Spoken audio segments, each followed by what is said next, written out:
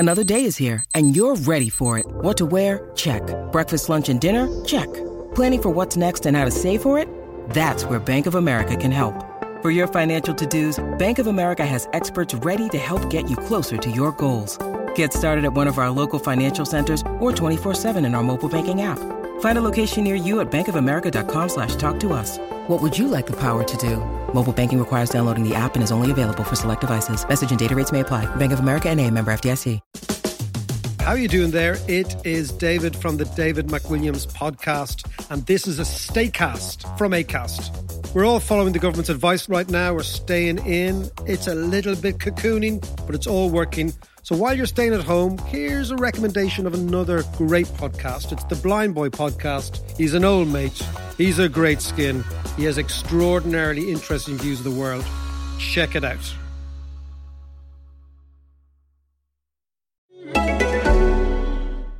Hello and welcome to the Everything is Black and White podcast, the first feature-length episode of 2019. We hope you all had a wonderful Christmas and a happy New Year. Unfortunately for Newcastle United, we know they didn't have a very Merry Christmas or a Happy New Year. It wasn't the best of performances home or away. Draw to Watford, thumping off Liverpool, and then a defeat to Manchester United. And of course that was last night, the Man United game. I'm joined here by Lee Ryder and Chris Waff. Lee, we'll start with you. We did a 7-minute sum up last night in James Park at about 11:30, so anyone that managed to listen to that, well done, thank you very much. We're going to go in a bit in depth now. It was an alright performance until the hour mark, and it maybe just sums up Newcastle's season a little bit, that the man that they've been most relied on in Martin Dubravka was the man that made the mistake, and Man United capitalised on it. Yeah, I think once you've processed it and looked at last night more, once you've had a chance to analyse it, Newcastle really, for that first hour, I thought they were fantastic, really. I think that the big problem was they lacked a quality finisher. Atsu certainly had the chances, good chances, but because Newcastle haven't got that bit of quality Man United have got, Atsu, sadly, you can't rely on him in that situation, and it's just a bit unfortunate that he can't either take one of the chances or make a better decision, because I think on one of them he probably could have squared it to Rondon, and then he's got a tap in, which we know he's capable of taking. So not a bad performance, but really, when you're playing Man United, they can flex the financial muscle at any time. That's what they did. I think there was a big turning point in the game when Newcastle had that spell of possession. And they created a couple of half chances at the Gallagher end, and the crowd was like, you felt something was going to happen at that point. Something good was going to happen. And then, Michael Carrick, I think, had a chat with the manager, Ole Gunnar Solskjaer, and then they just decided to put the big guns on, and didn't take long for that to make an impact. So disappointing from that aspect. Certainly not a game where I was going in expecting them to get something. But they've got to move on from it now and try and take the positives from it. But they're lacking that quality finisher, and they need quality all around the park. They just haven't got it.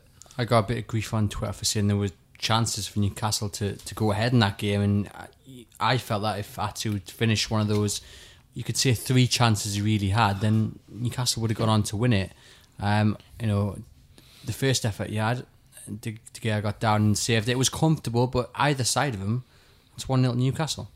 Well, early in the season, Benitez in quite a few games where Newcastle didn't really even test the goalkeeper, kept on saying that there were opportunities. In terms of what he meant by that was, in quite a few games, Newcastle have got into positions whereby they should or really to be testing the goalkeeper, but either the shot hasn't been good enough, the final ball in the box hasn't been good enough, the pass hasn't been the right one, and that is about decision making in the final third, and Newcastle are lacking that. It was, as Lee said again last night, frustrating that Atsu 3 or 4 times broke in behind the Man United defence. You could see he knew how to get the better of them in that sense, but then that extra little bit of quality, that ingenuity in the final third, that's what Newcastle don't have. They don't have a winger who's going to create loads of chances. They don't have a number 10 who's going to do all that. And as much as they've got Rondon, they don't really have an alternative to him in terms of someone you can really rely upon. You just have to look at Kennedy came on, albeit Newcastle already losing, but didn't really do anything, hasn't done anything for a good few months. And Muto came on, and I'm not not sure he touched the ball really, or barely touched the ball, and that's been the last 2 games. He's basically been non-existent for the last couple of months since he picked up that injury, and he has been fit for the last 4 to 6 weeks, but Benitez has barely used him, which says a lot given the lack of options Newcastle have, and it's just lacking quality. They are lacking quality, and they do need reinforcements this month, as we all keep saying, but it's the reality of the situation they're in. We say they lack quality, but Muto, he has got the talent, he's got ability. You'd argue also that Jacob Murphy is in the same bracket. Why do you guys think that Benitez is just deciding not to use both of them? Both very expensive signings in terms of Newcastle United and Mike Ashley. I think 11 million for Muto, and then around about 13 for Jacob Murphy, 2 of Mike Ashley's most expensive signings. Where does, not the blame lie, but do you think the reason is behind them 2 not featuring? Well, for me, having experienced Rafa Benitez's managerial methods for the last couple of years now, if a player isn't doing what he's asking them to do in training, then they won't play on a Saturday. It's as simple as that. That's what Mitrovic's problem was. Muto, he's been asking him to do a lot of things. I think he did hint that earlier in the season, I think Rafa said Muto doesn't speak as English as well as he thought he would, and there's been potentially a communication problem. He is taking English lessons regularly, but maybe there's a communication problem there, and Rafa probably doesn't feel he's got the time to get the best out of him this season. So maybe next season might be a better one for him when he settles in a bit more. But Murphy, this season, we thought he would kick on. Last season was meant to be when he was settling in. I remember speaking to him in pre-season in Ireland, and he said, I'm really hoping for a big one this year. And, it just hasn't happened. So it's what happens on the training pitch, how Rafa Benitez makes his selection. And obviously they're not doing it Monday to Friday, and that's why they're not playing on Saturday. Well, the Muto's an interesting one as well, because Benitez wanted him last January and the club didn't pay the money for him then. And then my understanding of the situation, he never actually said this, is that he was sort of lukewarm to the idea in the summer. He actually had other targets in mind, but once Muto became available for the price that Newcastle were going to pay, he brought him in. So again, this is a case of Benitez having targets. He had Muto in mind in January when he was struggling to get anyone last January. Then in the summer had potentially loftier ambitions as to who he could bring in, and Newcastle end up delivering Muto 6 months later than he wanted. And if he had come in last January, perhaps his English would be better now and he would be up to speed. And it's all these situations where Newcastle just basically they're not proactive, they're always reactive, and they're never actually making progress because they're always just covering their own mistakes they've already made. Do you think that there's a case though that the board, Lee Charnley, Mike Ashley might turn around to Rafa and say, well look, you got Lazar in, you got Grant Hanley in, Murphy, Muto, they were all your choices, and it hasn't worked, so why should we trust you this time around to go out and spend 15-20 million on player A, player B, if it's going to work out the same way as it has done with a few of the players he's chosen? Well, they can look at that, but then they can also look at other ones and see where Newcastle will have made a profit or broken even from the transfers that Benitez made. I mean, in the summer they went down. They made a substantial amount of money on Wijnaldum and Sissoko, albeit in instalments. I know they'd been at the club long before Benitez, but they still managed to get that money. In terms of net spend, Benitez is still, I think it's just into positive figures that he is in terms of net spend of the entire reign here. Certainly he's accrued more money than he spent during the time in the Premier League.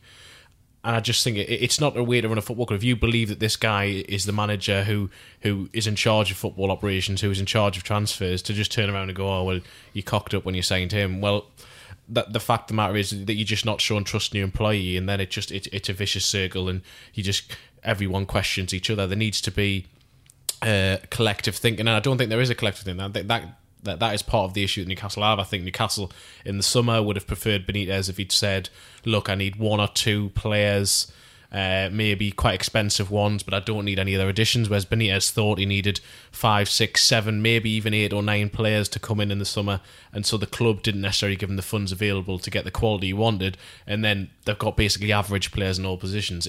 There's no joined up thinking there, and that is potentially been the issue ever since I've been back in the Premier League, probably since the January transfer window in the Championship. Do you think there's a bit of maybe a point kind of scoring going on between the two parties? Because we know prior to the last few weeks, Rafa has been very vocal about the concerns about the transfer window. We know now he is keeping quiet.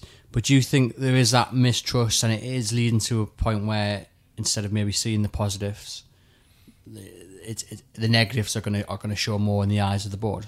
Well, look, for me, the whole thing, it starts at the top. Mike Ashley's at the top. Does Mike Ashley want to plough millions and millions of pounds into transfers? No, he doesn't. He's actually said that on the record. So we know that's a starting point. You've got the whole takeover thing going on. He knows that if he spends even 25 million in this window, he knows that he's going to probably have to put the price up for the club if someone decides to buy it. So in the middle of that, you've then got Rafa Benitez, who's trying to get what he needs in the January window, and he's kind of banging his head against a brick wall in many ways, because he's going there and he's giving the name of a player. He's then getting back, well, how much is he going to cost? How much wages is he going to get? What's the agent fee? And one of them factors seems to be, denting every deal. Now we're already 3 days into the window, not long to go. Newcastle are notorious for taking the time on deals.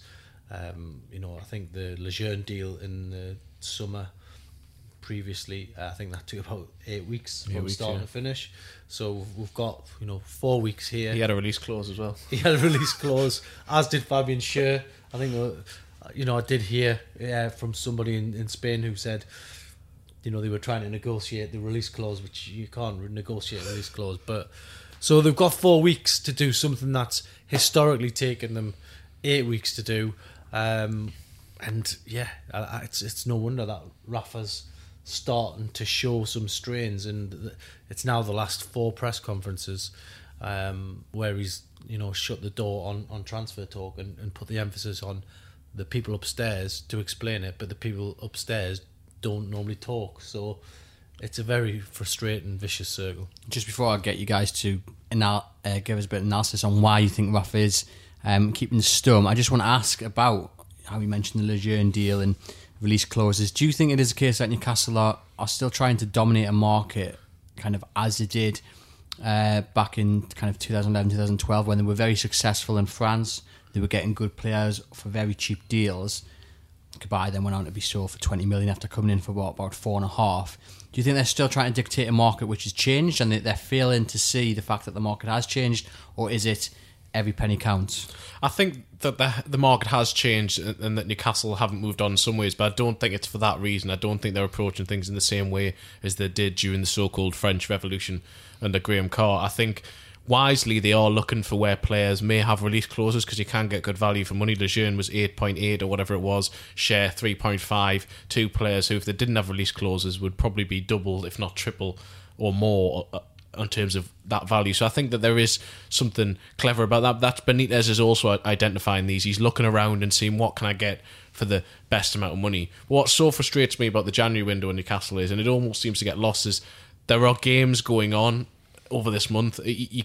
Newcastle could well get 3 loan deals on the last day of the transfer window, as they did last year, but they're going to have played 4 times by that period. This is a crucial stage for Newcastle. And also, if you look at the Muto situation, he's been in England 6 months and still hasn't really adjusted. If you are bringing players in from abroad, it is a risk as to how quickly they're going to adapt. Martin Dubravka was able to do it last year instantaneously, but other players don't, and it looks at the moment like the majority of their recruitment is going to have to be from abroad, and the sooner you get them in, the better. And that's why Benitez wanted them before January, if possible, so that it was done on January the 1st. Instead, here we are, January the 3rd, and doesn't seem like any signing is necessarily imminent. Lee, back to Rafa and him keeping quiet. Now, he has maintained over the last few weeks that it's his choice. He did it again last night. He said, look, I can talk about transfers, but I'm decided not to.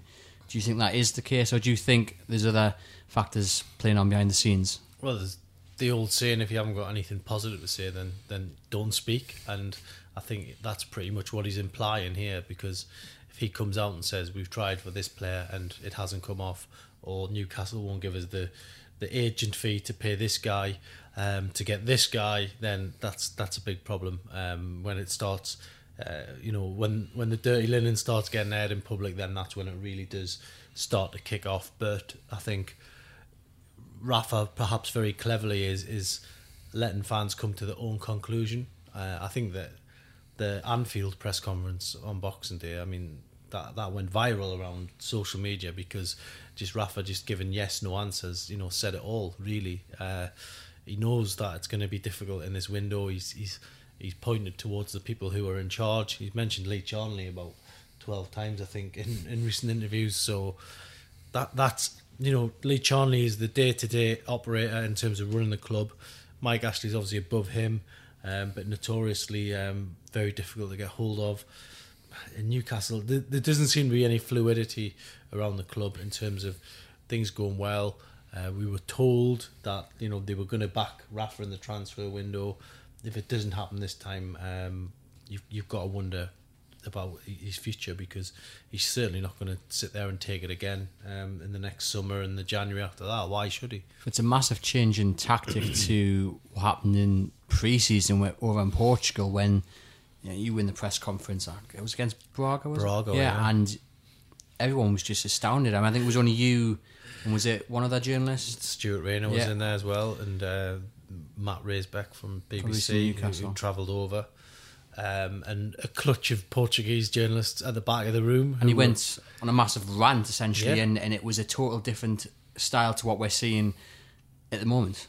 Yeah, he basically laid it on the line that night. It was an unbelievably hot and intense night to start with. Before that, up in the press box, people's computers were virtually melting because of the heat. I think Rafa was losing the plot on the touchline. The players, of course, hadn't agreed the bonus at that point, so they were at each other's throats. They also got thumped 4-0, and then Rafa's asked to go and do a press conference to sum it all up. And then in Braga, it was very intense. He had, Anfield, I think, as I described it, one person was Braga light. But we'll certainly see, if he's got another press conference like that in him. There's no doubt about it. But he'll wait until he knows that all the deals are gone. So if it gets to the end of January and he hasn't got anything, 5 days to go, then I do think he could blow another casket. Yeah. In and around a transfer window, there's always politics at play with Benitez, and I agree with Lee, though. At some point, if signings don't arrive in the next couple of weeks, I can see him blowing his lid again, and it being he'll come out with a message. He'll stick with this for now in the hope that it does drive through deals from above. But at some point, he will make it clear. He's made it clear he needs signings. He can't go back on that now. He's said it for several months. He knows that the club need to make progress. So if they don't, then at some stage, I do think we'll see. Because he tries to. This is the way he believes he can affect above during transfer windows or just before transfer window. He thinks if I say something, or if I don't say something and give these short answers or refuse to talk about it, that is the way that I can positively affect Newcastle in the transfer market. It may make the powers that be above do something, and it'll certainly inform the public and the fans as to what's going on. So for now, he sees this as a way to try and get Lee Charnley, Mike Ashley to make sure signs arrive. But if this doesn't work, then I'm sure he will change tack and we will get another blow-off from him at some stage. Do you think it will work?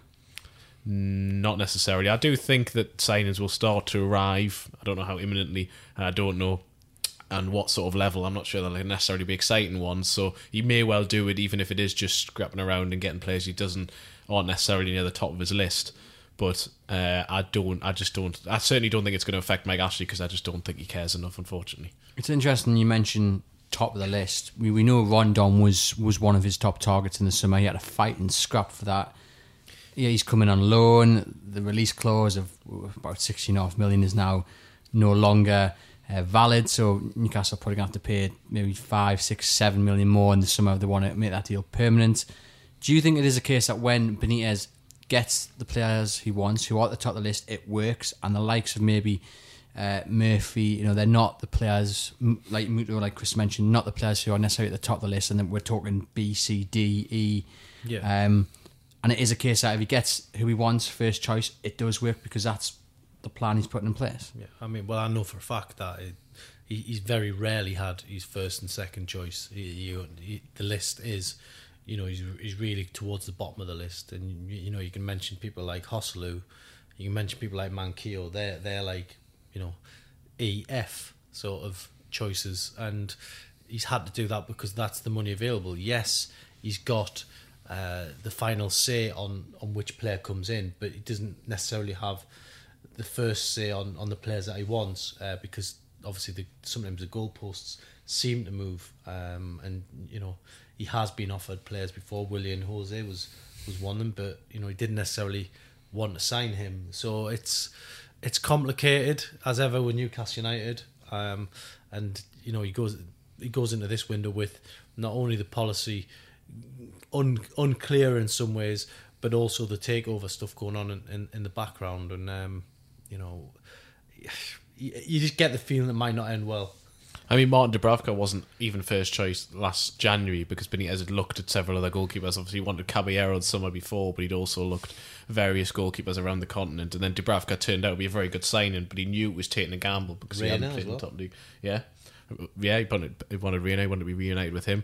But then if you just look back to the 2016 summer window, the two players who Benitez said he definitely wanted, or well, three, but the two main ones were Ritchie and Gale, both proved to be the two players who really got Newcastle up from the Championship, and Diarmi was another player he wanted, and not only played regularly in the Championship, has become a stalwart of the team in the Premier League. So usually, and it won't be all the time, but usually when he picks someone as his first choice, usually they will be successful, but we haven't seen him get many of his first choices recently. Can you understand maybe some of the logic behind the approach from the board? You don't want to spend too much and be burdened with stages of payment over so many years, because if it doesn't work out, you're still paying for them. Do you kind of understand in some ways where the board are coming from? I do understand that there's a budget, and I do understand that you can't overstretch your limit. No matter how much Newcastle would spend, Benitez would still want more, because that's the kind of character that he is, and that's basically most managers are like that, but certainly Benitez always wants more. But at the same time, the market is, I keep saying this, the market is the market. You have to pay what the figures are, and the world has moved on from 3 or 4 years ago, whereby an average player then would maybe be in the 5 to 15 million bracket. Now an average player you're probably paying £20 million plus. Newcastle have never paid that for a single player. They've got a £5-6 million striker in Joselu. Well, I saw a stat today that they'd paid that 20 years ago for a striker. So it's a completely different world, and the Premier League money that they have, yes, the first year back in the Premier League they'd struggled because they'd spent more on the Championship, they'd kept a Premier League budget, they did have a shortfall, but now I just can't see any way that you can argue that they don't have the money to at least spend, saying a couple of 15 to 20 million pound players, because that's exactly what they need, and they should have the TV money to do it. Because it is a case that Benitez isn't wanting 150 million, 200 million. He just wants the opportunity to spend what he's given on the players he wants.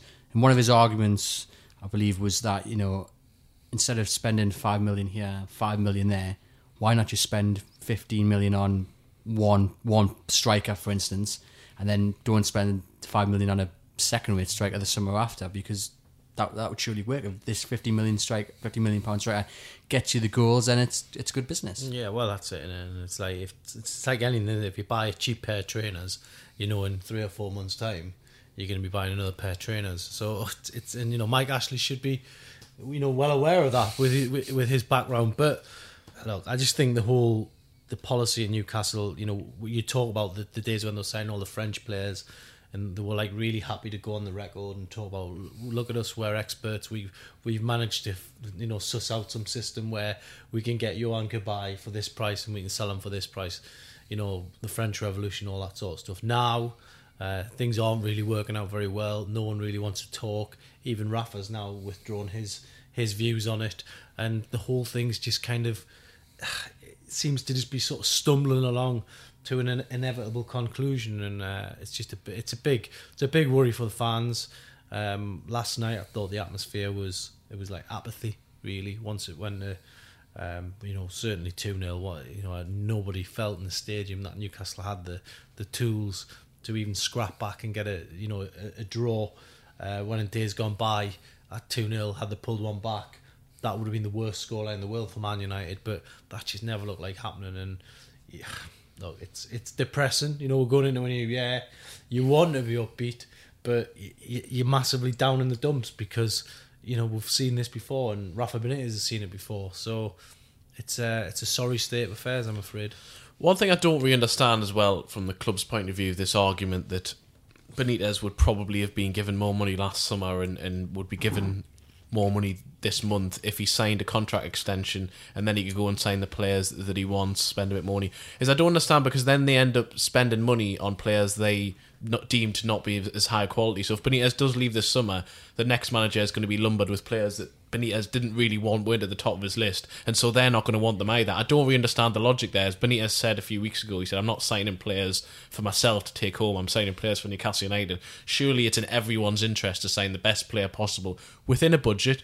They're not always going to be able to get first choices, I fully accept that, but some positions you need to improve what you've already got, and Newcastle will just end up buying much of a muchness because they're not spending the money, they're not going in to that higher market that they need to be. Championship clubs are regularly outspending them, and that is a concern, because at some stage those championship clubs are going to be better than Newcastle, and Newcastle will find themselves getting relegated again, if not this season, then in the future.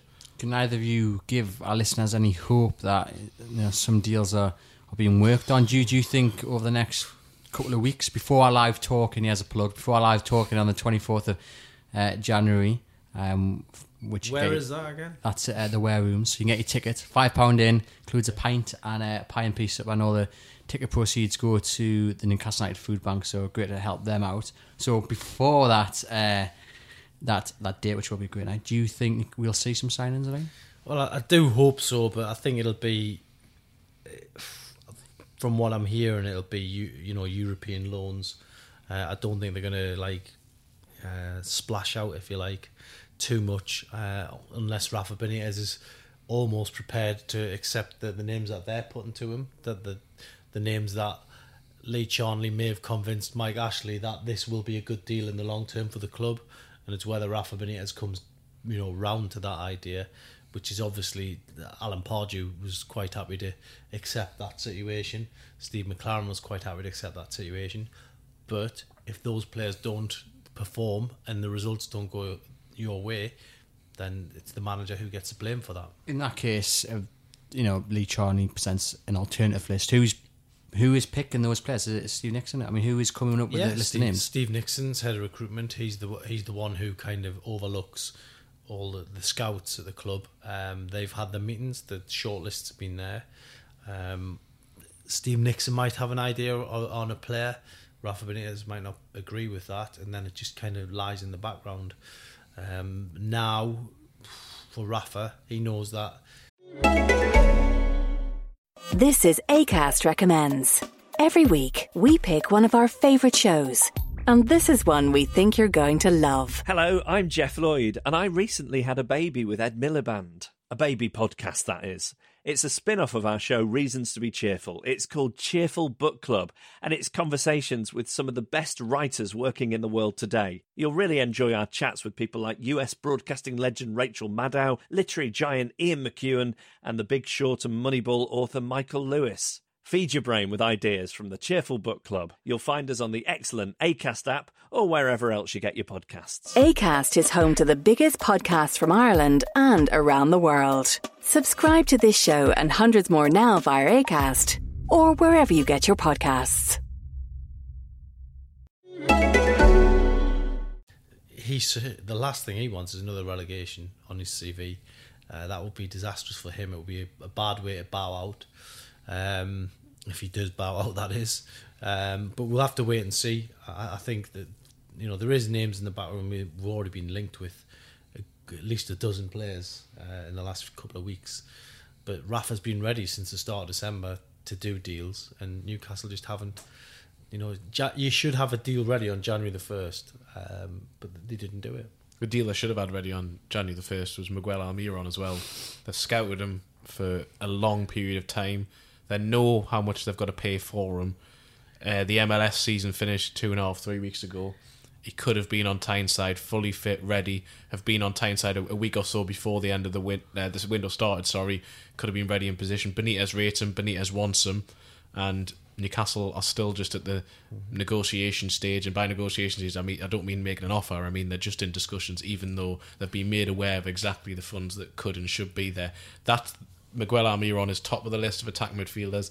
There are players elsewhere who Benitez has on the list. But that was the first one. And the problem is, as soon as if they don't make a quick decision on whether they're going to go after their first target, the issue is then they have to go into the negotiation process for each of these further down the list. And as Lee says, with Newcastle, this takes a heck of a long time, a heck of a lot longer than it should. And so it just drags on and on and on. And rather than having attacker midfielder ticked off, that's one position sorted, everyone's got a bit of a boost. Miguel Almiron's arrived, hopefully produces on the pitch, but Newcastle have broken a transfer record. Let's move on to signing a left wing back, let's move on to signing a striker, whatever. Instead, we're sitting here the 3rd of January. There's a gloom on Tyneside at the moment because nothing's going well, there's nothing to be positive about really, and they still haven't resolved any of the issues they need to sort out in the January transfer window, never mind all the other myriad issues there are at the club. Because, Lee, it is, you could probably argue that it is 3-4 signings away from being in an alright transfer window and then having a squad which could quite comfortably finish mid-table. I mean, like Chris has mentioned there, a wing back, a number 10, a winger, and probably another forward, if we're lucky, would do it, wouldn't it? It would improve the squad drastically and make for a much, hopefully, a happier season. It would improve the chances, but you also got to remember it would take some time for these players to get bedded in, and Muto's a great example how long it's taken him. So Newcastle, we're past the halfway stage now. They still need a really fair quota of points to stay up. It's not going to be easy, but yeah, it would improve it. But this is the thing. It's like they needed to act quicker. They need to act quicker in the summer. If they'd worked properly in the summer, then you wouldn't be relying on the January transfer window. And this is the problem, and this is why it's a vicious circle at the club, because they then go into another summer window where they might not be prepared, or they might have to have a different manager. I mean, who's going to follow? Imagine being the guy who comes in after Rafa Benitez and you don't get it right, and you say some things in the press conference that doesn't go down well with the fans. You wouldn't want to be that guy. So there's a lot of things to be concerned about going into 2019. The summer is the time to do the majority of your business. The transfer window in January is notoriously difficult. It's notoriously expensive. Players don't want to move, particularly if you're in a relegation battle. You're unlikely to be able to attract the player you could and should have wanted. And this is the problem. Newcastle are being reactive rather than proactive. It's been the case in each of the last 2 summer windows. And January you can only paper over the cracks. So Newcastle are in a position where they are fighting against it, and it really is worrying. There's just an air of uncertainty at every level of the football club. I mean, me and Lee last night both spoke to Isaac Hayden, who is currently at the club and is playing again, but he wants to leave. So you have a midfielder who wants to leave. He's wanted to leave since the summer. He's now playing and is probably going to play regularly throughout the rest of January, but he's still saying he'd like to move this month if possible. The takeover is seemingly stalling or hasn't progressed as much as anyone wanted, but there's no signings as of yet. Benitez's contract hasn't been sorted out, and we don't know whether Newcastle United are going to be in the Premier League next season. Apart from that, everything is rosy and brilliant on Tyneside. Happy 2019. But this isn't the first transfer window that this has happened where there's been indecision, and we're sitting here kind of saying, well, why haven't deals been done, or why isn't there any progress? I mean, it baffles me, not just at Newcastle, but why clubs aren't working between the summer in the window anyway to say, right, 1st of Jan, right, we've signed, Mr. Smith, blah, blah, blah. But with Newcastle, we've been here before. We had last January, been here in the summer. Why? Why is it constantly this? Because it seems to be that mistakes aren't learned from. And this isn't just to do with transfers, but it's over and over again that the simple mistakes, really, they keep being repeated. Yeah, well, I mean, Chelsea have signed Pulisic ahead of the summer. They've signed him the second day of the January transfer window. I think it was yesterday that they confirmed it. And that's ahead of the summer. That's how transfer deals should be done. And I mean, they're thinking a window ahead. But even in this, it should be try and get it done as soon as possible. It is difficult. It isn't as easy as necessarily you just get the deal done. Clubs don't like to let players go until they've got a replacement, which is why January is so difficult. In the summer, it's different because it tends to be before the majority of games. But still, just the way Newcastle operate, it is laborious. And part of the issue is the Mike Ashley factor, is that ultimately any decision over a certain value, I'm not exactly sure what the figure is, but as soon as a deal gets to a certain level, Mike Ashley has to give the say-so, yes or no. And for a guy who's trying to sell the club at the moment, doesn't want to accrue all this extra money in terms of expenditure on players, it hits that brick wall, and it's worse than it's ever been in that regard.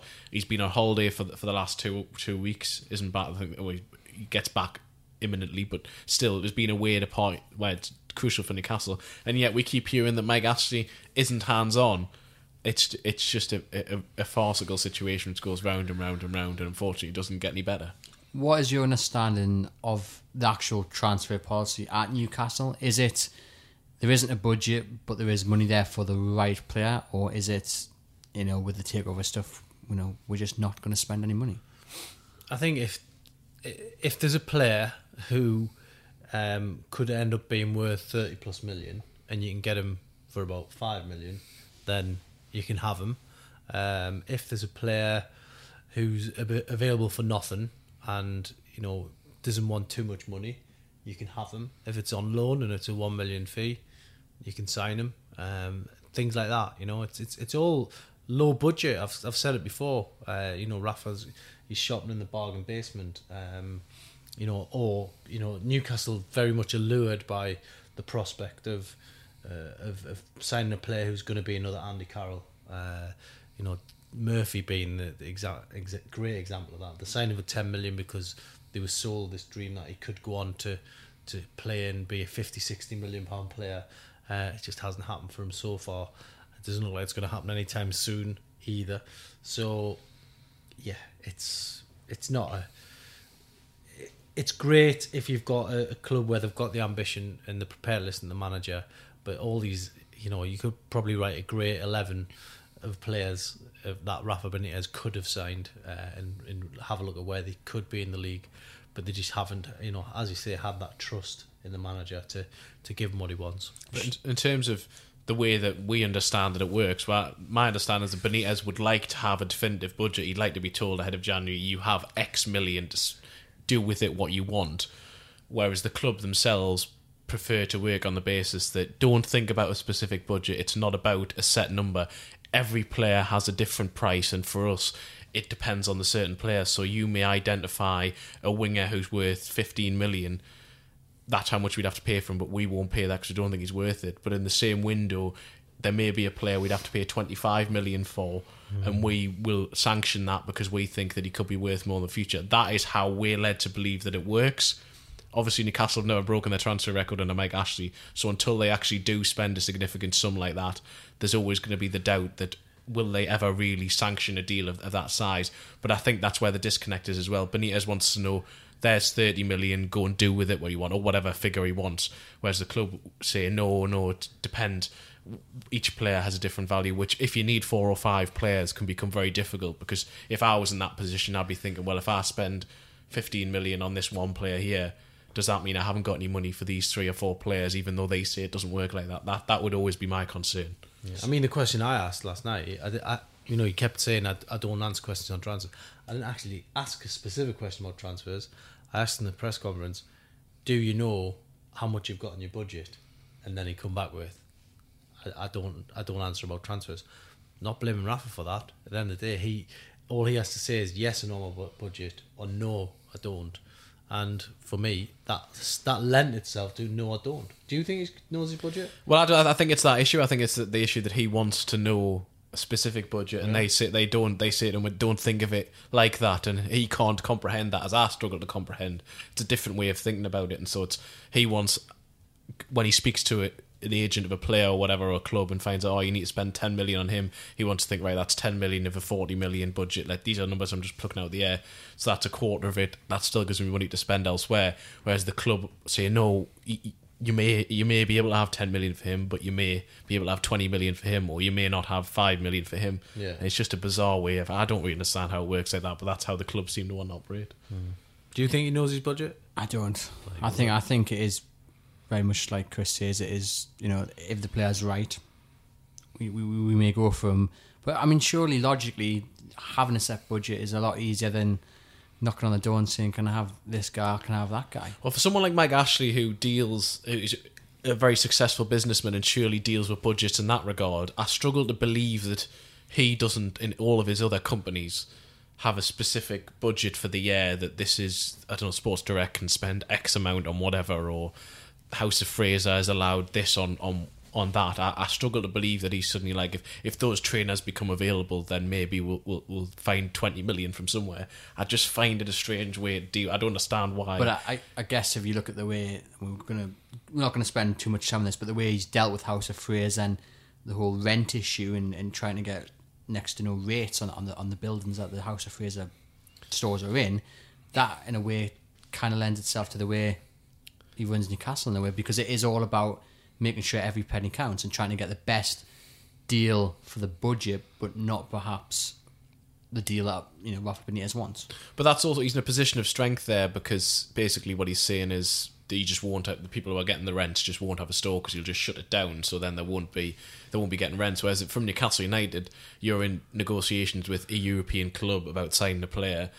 If you won't meet their demands, then they'll just go, fine, go away then. We have other people we can do. There is a point though that he's trying to place a hand of strength in negotiations on transfers in the same way he's trying to do that in his other businesses, where he's still trying to go in thinking he's got that hand of card of hand of aces, so to speak. Well, potentially, but it seems very naive to me if that is what he's doing. But it would make sense, because that seems to be the way that he operates. But I just can't. It doesn't work in football. And Alan Pardew said that Mike Ashley doesn't understand football and was fined for it and disciplined internally.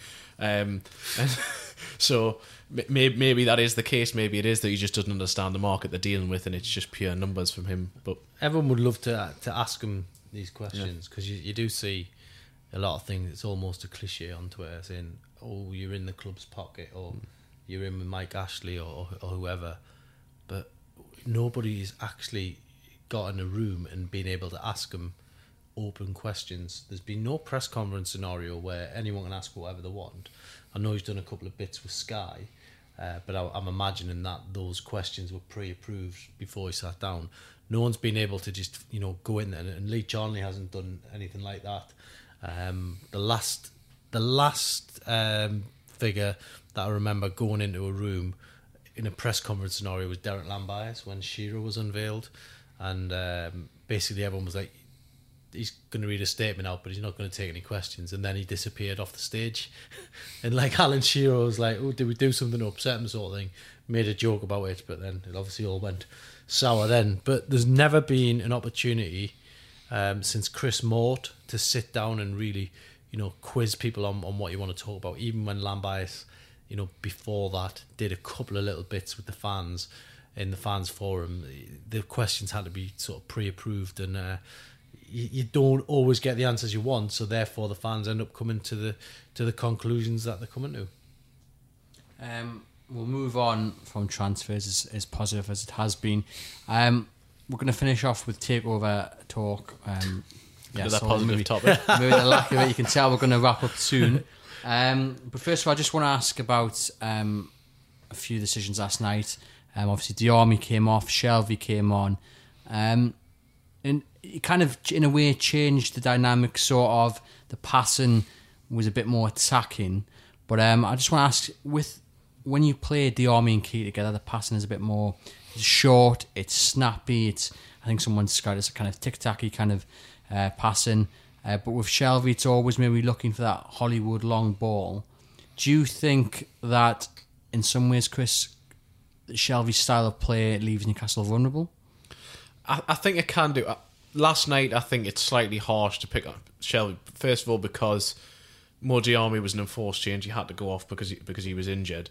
And also, I don't think Man United's opener came because of John Joe Shelvey. I know there was the free kick given away, and I know that essentially it was a mistake from Dubravka, but I think for the first 10 minutes that John Joe Shelvey was on the field, Newcastle actually looked reasonably good.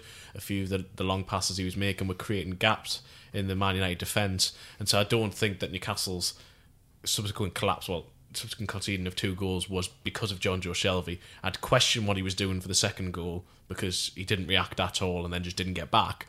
But again, the game was almost gone by then, because as soon as Newcastle go behind, they seem to lose games, particularly against the top 6. But I do think that Shelvey at the moment, certainly over the last 2 or 3 months, when he has been fit, hasn't been anything like the player that we saw during the first half of 2018. he does change the way Newcastle play, in that he is always looking for that long ball, but sometimes you just want him to control the game. You just want him to a few short passes. Just give me the ball. We'll make sure next 10 minutes we're going to have as much of the ball as possible. We're going to try and create these gaps, and sometimes I think he just tries to too often go for that ball. But Newcastle are going to need Shelvey to be back at his best, because Key isn't going to be here for another month probably.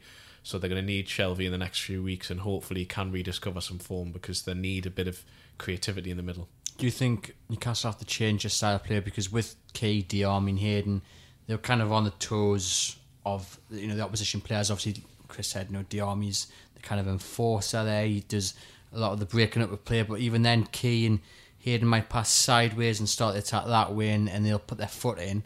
Obviously, Shelvey did put his foot in last night on Paul Pogba. So he did. But do you think it's going to take a player like Diarmi then to maybe take extra responsibility and say and work even harder than he has been? Because I question whether Shelvey might have the discipline to keep that defensive shape that we've seen recently that Benitez has set up with. Well, for me, Shelvey's not as good as a lot of people make out. He thought he was going to be good enough to be playing for England, and he should have been going to the World Cup. He had a decent season last year, did okay, but for me, not one of the quality Premier League midfielders who we'll be talking about in years to come. Yeah, he's had good games here and there, but I always go back to the fact that at Liverpool, Liverpool were happy to let him go, and Liverpool don't normally let players go who they believe are going to really go on and conquer the English game, sort of thing. Look, I think the midfielders, they're kind of yes, they're important, but it's about taking the chances in the game. Newcastle, they're not creating enough chances, and when they are creating them, they're not taking them. Atsu being a perfect example of it last night. So, until they can get that quality in the final third, you can almost forget about, the midfield and all that kind of thing, because Rafa Benitez made it clear he wanted two things he wanted in the summer. He wanted more pace in the team, and he wanted more clinical finishes in the team, and he didn't really get either. So here we are in another relegation battle going into 2019. I guess, Chris, that in many ways then presents the alternative argument for Shelvey, that if Newcastle are lacking that creativity, then you can maybe forgive him for not tracking back as hard as Diarmi or Key do, as long as he at the other end produces the passes for the likes of Rondon or Perez. Yeah, but he's got to start doing that, because we haven't seen that basically throughout the whole of the season. He hasn't really been... I can't remember any game where I've thought Jonjo Shelvey's in control here. That's the one thing that's always been a concern for me. A player with his technical ability should be controlling Premier League football matches, and I don't think he does it often enough. I think there's periods in games where he disappears, or he tries too often, as I say, with a Hollywood pass, rather than just thinking, right, for the next few minutes we're going to keep the ball. So that's the challenge to him. That's what Benitez, I'm sure, in private keeps saying to him. He keeps trying to improve him. He said it's always interesting whenever you ask Benitez about Shelvey, because he always tries to be positive about him, but at the same time you always just get the feeling that he has the same doubts that probably me and Lee share about Shelvey, about he's not quite at the level that he probably should be. But Newcastle, as I say, Newcastle are going to need him. That we're already saying they've already got a midfielder once away in Isaac Hayden. Ki Sung-young's not going to be here for the next few weeks. Mo Diarmi, we don't think is too bad an injury, but Benitez said it's an injury he's been having to manage, so it's something that he does have an issue there. Sean Longstaff could come in, but Newcastle are light on options all over the pitch, certainly creativity-wise, so they're going to need Shelvey, and he needs to really step up, and if he does, then he can help Newcastle move up the table, but until he does, then he's going to be having a fight for his place, which really he shouldn't need to, given, as I've said, the lack of options to have there. Most certainly. On to takeovers. It's stalled. The excitement that was there over Peter Kenyon is ebbed away. I suppose some might say that no news is good news, but right now it's all just looking a bit depressing, isn't it? Yeah, I mean, we haven't got the option to do what Rafa does and say we don't want to talk about certain subjects, but look, at the end of the day, it's been up for sale for a long time now. The people who have expressed an interest know what Mike Ashley wants. The onus is really on them to come out and put that together. And we do keep hearing little things like there was there were representatives hidden in the crowd last night against Man United, but nothing concrete has emerged just yet. I mean, I certainly have no doubt Mike Ashley will sell if the right price comes up, but it's about getting that right price. And the onus is very much on the people who say they're interested to show that they're for real. And until that happens, they've had long. We're moving into the sort of period now where, the due diligence should be completed, all that kind of thing. They've got to now show they're for real. The great irony of the situation there is that Mike Ashley has his price and he wants people to meet it. Well, it's the same as Newcastle in the transfer market. They get told prices like for Almiron, they've got to go meet them. Mike Ashley wants his price for Newcastle United, which is fair enough, but that's how the business world works. And unfortunately, it seems to be a catch-22 situation at the moment, that he has a certain price, it isn't being met, or he doesn't believe that the people who want to buy it have the funds to be able to pay for it, and so he's someone who wants to sell, but he wants to sell at a certain level. And I don't understand why there hasn't been more interest, and by that I don't mean in terms of, I'm not doubting the interest that there is there at the moment. I just don't understand why over the last 5, 6, 7 years, when other clubs have been bought and sold, why Newcastle haven't been one who have been able to be bought. Because I have no doubt that even over the last few years, when the club wasn't officially for sale, if someone had come in with a reasonable enough offer, Mike Ashley would have certainly thought about selling, if not haven't done it. So it's frustrating, and we're moving towards 12 years of Mike Ashley, and it's certainly been an unhappy decade at least during that time. Oh, certainly. Well, thank you very much for joining us. That has been the Everything is Black and White podcast. I'm just reminded to go and buy tickets for our live talking, and head over to the website as well for all the details about that event, and hopefully some transfer news as well. Thank you very much. Hi there, it's Caroline Foran from Owning It, the Anxiety Podcast, and this is a Staycast from Acast. Please, please, please do follow the government's advice right now, which is currently to stay at home where possible. The sooner we all get on board with these measures, the sooner we will be all together again. While you're staying at home, here's a recommendation for another great podcast for you to listen to. I think we need a bit of comic relief more than ever, so why not try the Two Johnnies podcast, available on the Acast app or wherever you get your podcasts.